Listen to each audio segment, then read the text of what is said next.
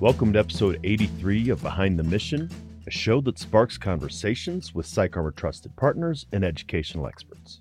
My name is Dwayne France, and each week I'll be having conversations with podcast guests that will equip you with tools and resources to effectively engage with and support military service members, veterans, and their families. You can find the show on your podcast player of choice or by going to psycharmor.org/podcast.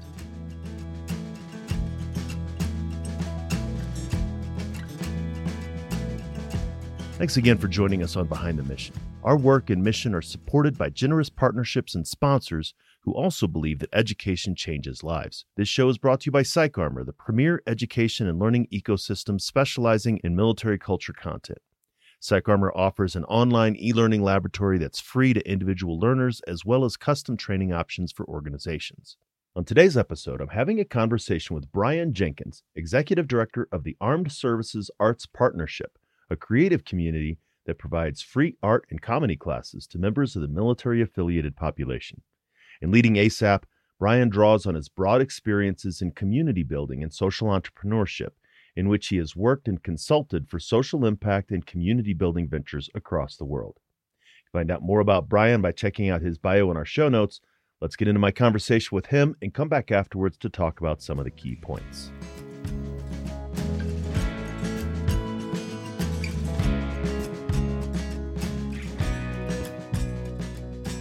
So Armed Services Arts Partnership, helping service members, veterans, and those who care for them express themselves through art and theater. How did you get involved in the intersection of creative expression in the military community, Brian?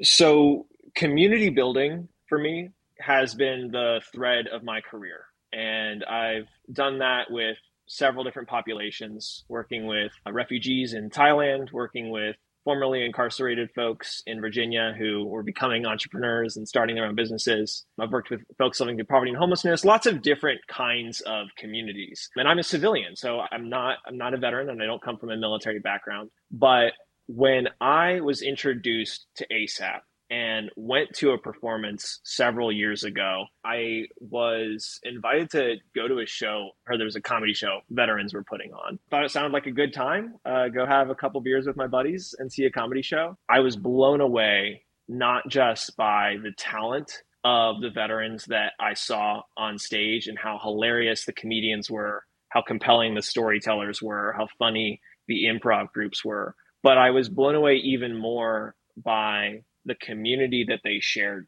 When that performance ended, it was at Dog Tag Bakery in Washington, D.C. I know a lot of people, especially listeners to this podcast, are probably familiar. Rather than just dispersing and going on their own way, I saw, as an audience member, all of the veterans who had performed in the show go down by the waterfront in Georgetown and continue playing improv games together with no audience, just because they wanted to continue spending time together, just because they wanted to continue practicing their art form together. And that was such a beautiful thing for me to see. And I instantly was drawn to this ASAP community. So as I got to know the organization through volunteering and eventually saw that the founder, Sam Pressler, was stepping down from his role, he and I got together, talked a little bit about it, and I threw my hat in the ring to step into the role of executive director. And it's been an incredible journey since then. I've been doing the job now for 3 years, and it has been an absolute joy to really dig in and get to know military culture, get to know this community, get to know the richness of their experiences and the diversity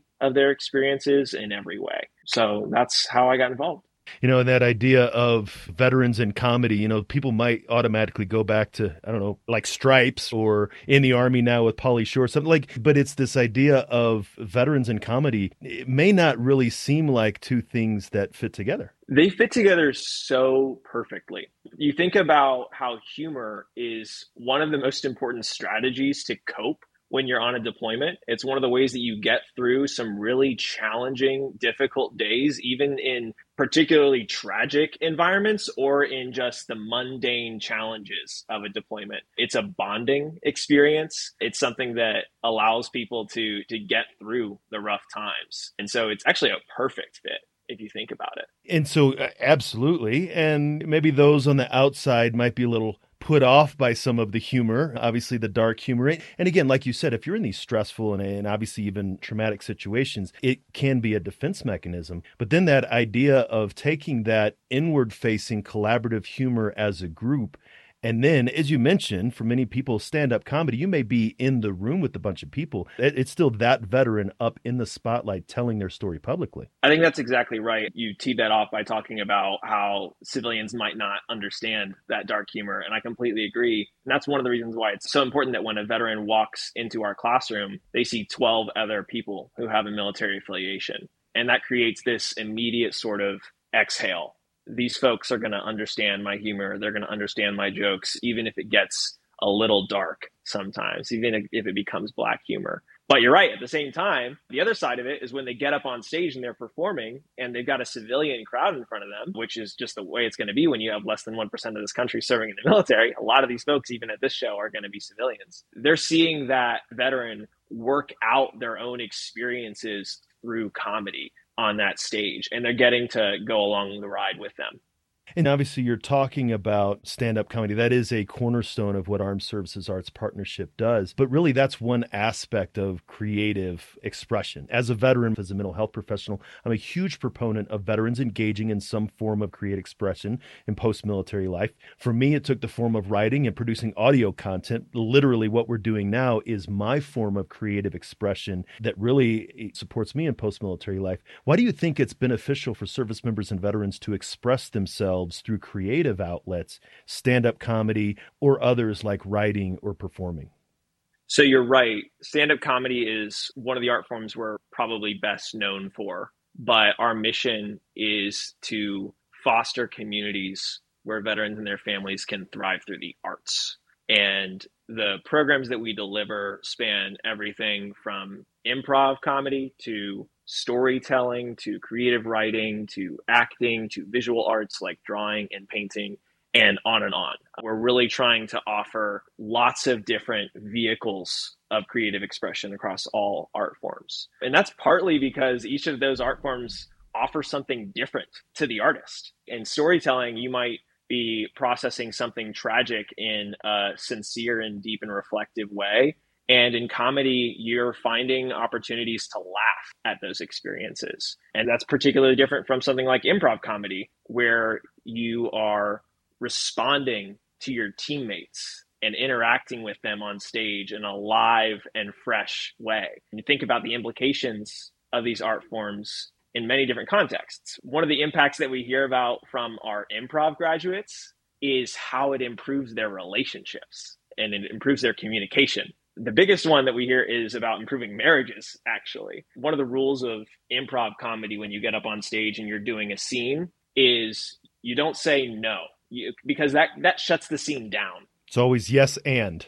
It's exactly. The rule is yes and. So think about the implications for a conversation with a colleague, a friend, or a spouse where the rule is yes and. I'm not going to shut you down. I'm going to take what you've given me, accept it, and move forward. And that can be so productive in an environment where misunderstanding could lead to conflict. So there are tons of implications for the impact of the arts. At the end of the day, the things that we can measure and we see are things like improved resilience, improved confidence and self-esteem, decreased stress, decreased depression. And then the one that excites me the most is improved social connection and belonging. Social connection and belonging is a crisis in our country overall right now, but it's even more important among veterans and military family members. We know that social isolation is a big challenge that veterans face in their transition to civilian life, re-entering into a world that probably doesn't understand their experiences and trying to reorient themselves. And we also know that social isolation is a risk factor for all kinds of mental health challenges, whether we're talking about depression or we're talking about something even more serious and tragic like suicide. And so the arts programs that we're offering, they are not art therapy, but we see that our participants, our veterans, experience improvements that directly address a lot of the challenges that folks face in their transition to civilian life. You know, I've definitely seen that again, personally, but also personally as a mental health professional that did direct clinical work. I've always said that there are many barriers and many almost innumerable barriers between the veteran and the therapist. But art can be a mediator between the two, almost a bridge between the two. If you're not able, or someone is unwilling to say, go speak to a therapist about this, but they're able to open up through writing or through reflection or through art or some way, it can get them to a place where they can get to deal with these clinical things in a more formal way. But art is a mediator between the individual and perhaps the clinician. I think that's 100% true. A different way I also phrase it sometimes is that art's a backdoor into understanding your experiences in a new way. If you can't come in the front door, maybe you can go in a side window, maybe you can come in the back door. And we know that clinical interventions and therapy can sometimes, while they're so important, and I'm such a huge fan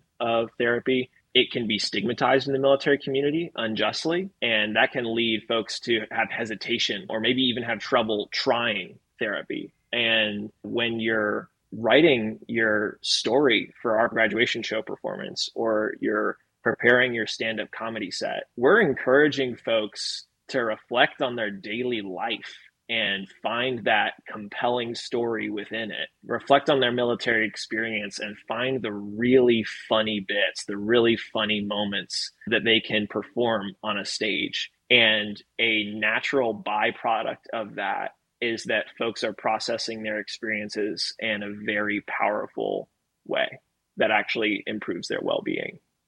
Another thing, and what I like about what you just said, is sometimes in therapy, you're going in and you're reliving the worst days, right? The hardest things, and doing so in a safe and productive way.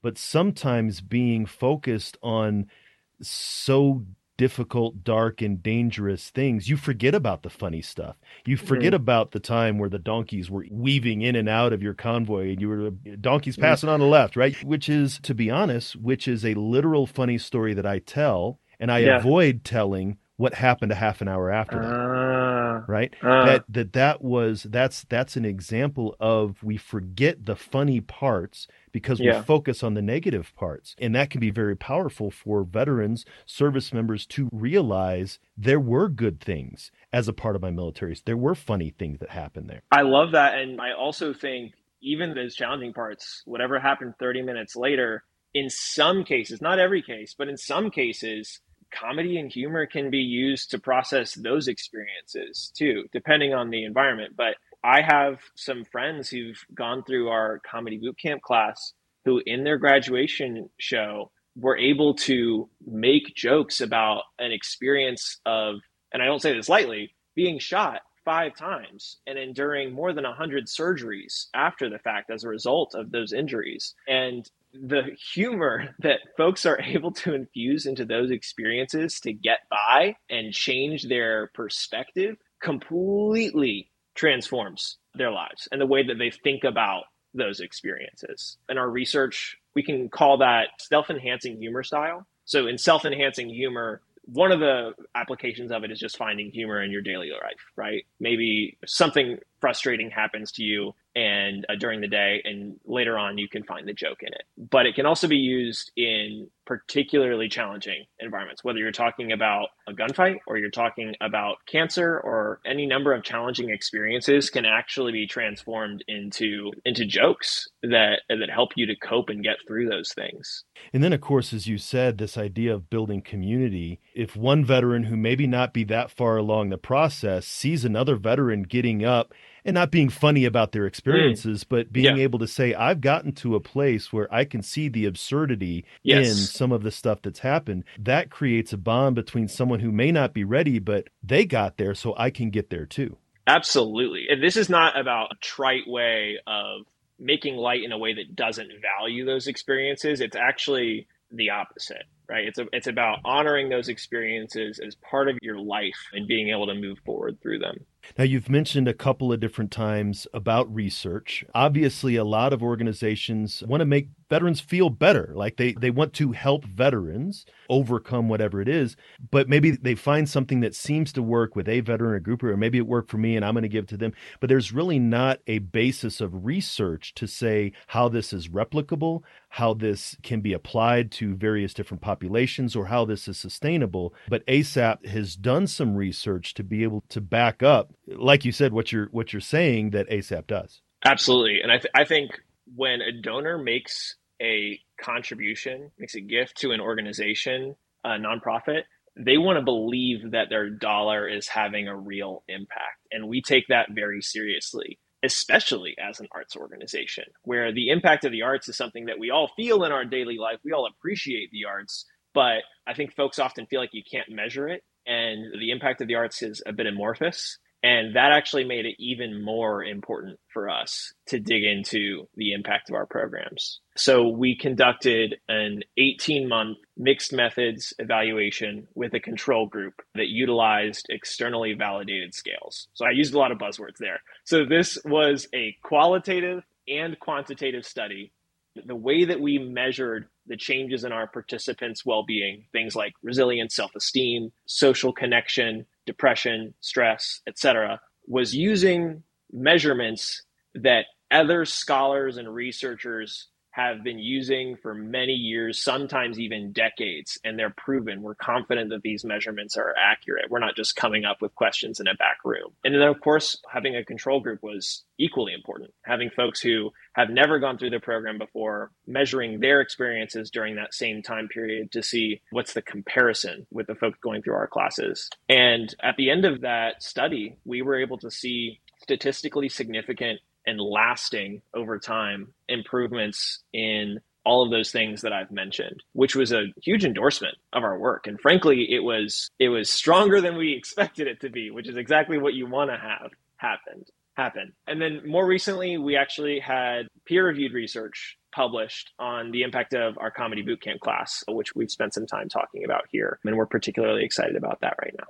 And I think that, again, this idea of it's easy to say we help veterans feel better. Many organizations do that, and many organizations do that in a different way. But really, and again, many longtime listeners have heard this, there's so many organizations out there. At some point, you need to be able to back up what you're actually saying works with some data and some research. So we've been talking about why you do it and why you think it's important. What can you share with the audience about how ASAP does what you do? What kind of programs you have and how folks can get involved if they want to do that?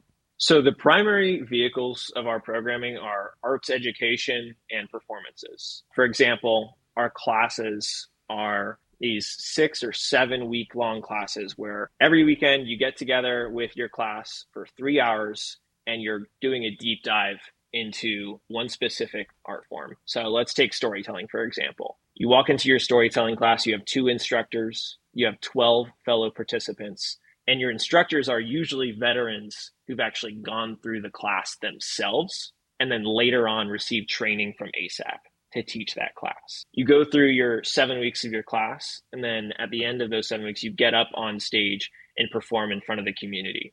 Somewhere between 50 and 150 people might be there to watch you deliver your first ever storytelling performance. So these classes take significant commitment. They take real work from our participants. They're entirely free to veterans, service members, military family members, or military caregivers. But even though they're free, we're not going to let you off the hook. You got to do some work to actually get up on that stage. And that's part of why we see such cool and strong outcomes from these programs, because people are really, really digging into them with us. So the 7-week classes are the biggest part of our model that we have. We also have one-time workshops that could be just 3 hours on a Saturday or throughout a weekend, in anything from comic book writing to quilting to woodworking to glass flame working. We offer countless different kinds of workshops to our community. We try to keep it all fresh and interesting and new. And then the last piece to mention here is where we're located.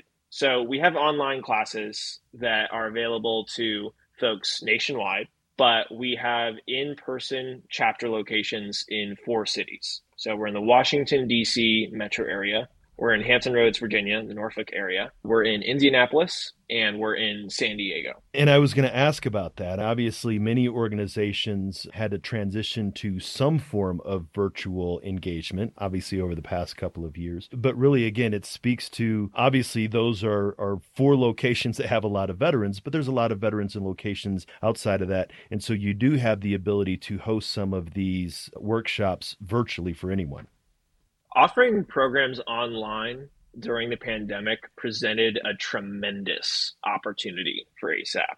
In that time, we were able to save a lot of money on venue costs, disappeared during COVID. Lots of different kinds of costs disappeared for us. And we immediately redeployed those funds into offering even more online classes. And so that means that veterans have participated in ASAP programs online from all 50 states and from 5 different countries. We've had folks take our improv class while in Japan or Germany or Baghdad. It's been really cool to see how interested folks have been in the online programs. And that's continued. So even though COVID-19 continues to evolve, we're going to offer online programs for the foreseeable future, even as we also have all of our in-person classes as well. No, I think that's great. And I really personally have heard of Armed Services Art Partnership and have been a fan for years. But if people wanted to find out more about what ASAP is doing and how they can get involved, how can they do that? So folks can visit us at asapasap.org. That's asaptwice.org. And they can scroll through all the different classes and workshops that we've got coming up. And if they want to experience a performance before they dig into trying the art themselves, we've got a lot of those coming up. Just go to the Attend a Show page and reserve your tickets. We would love to see folks there. That's great. Brian, I really appreciate you coming on the show today. Thank you so much for having me.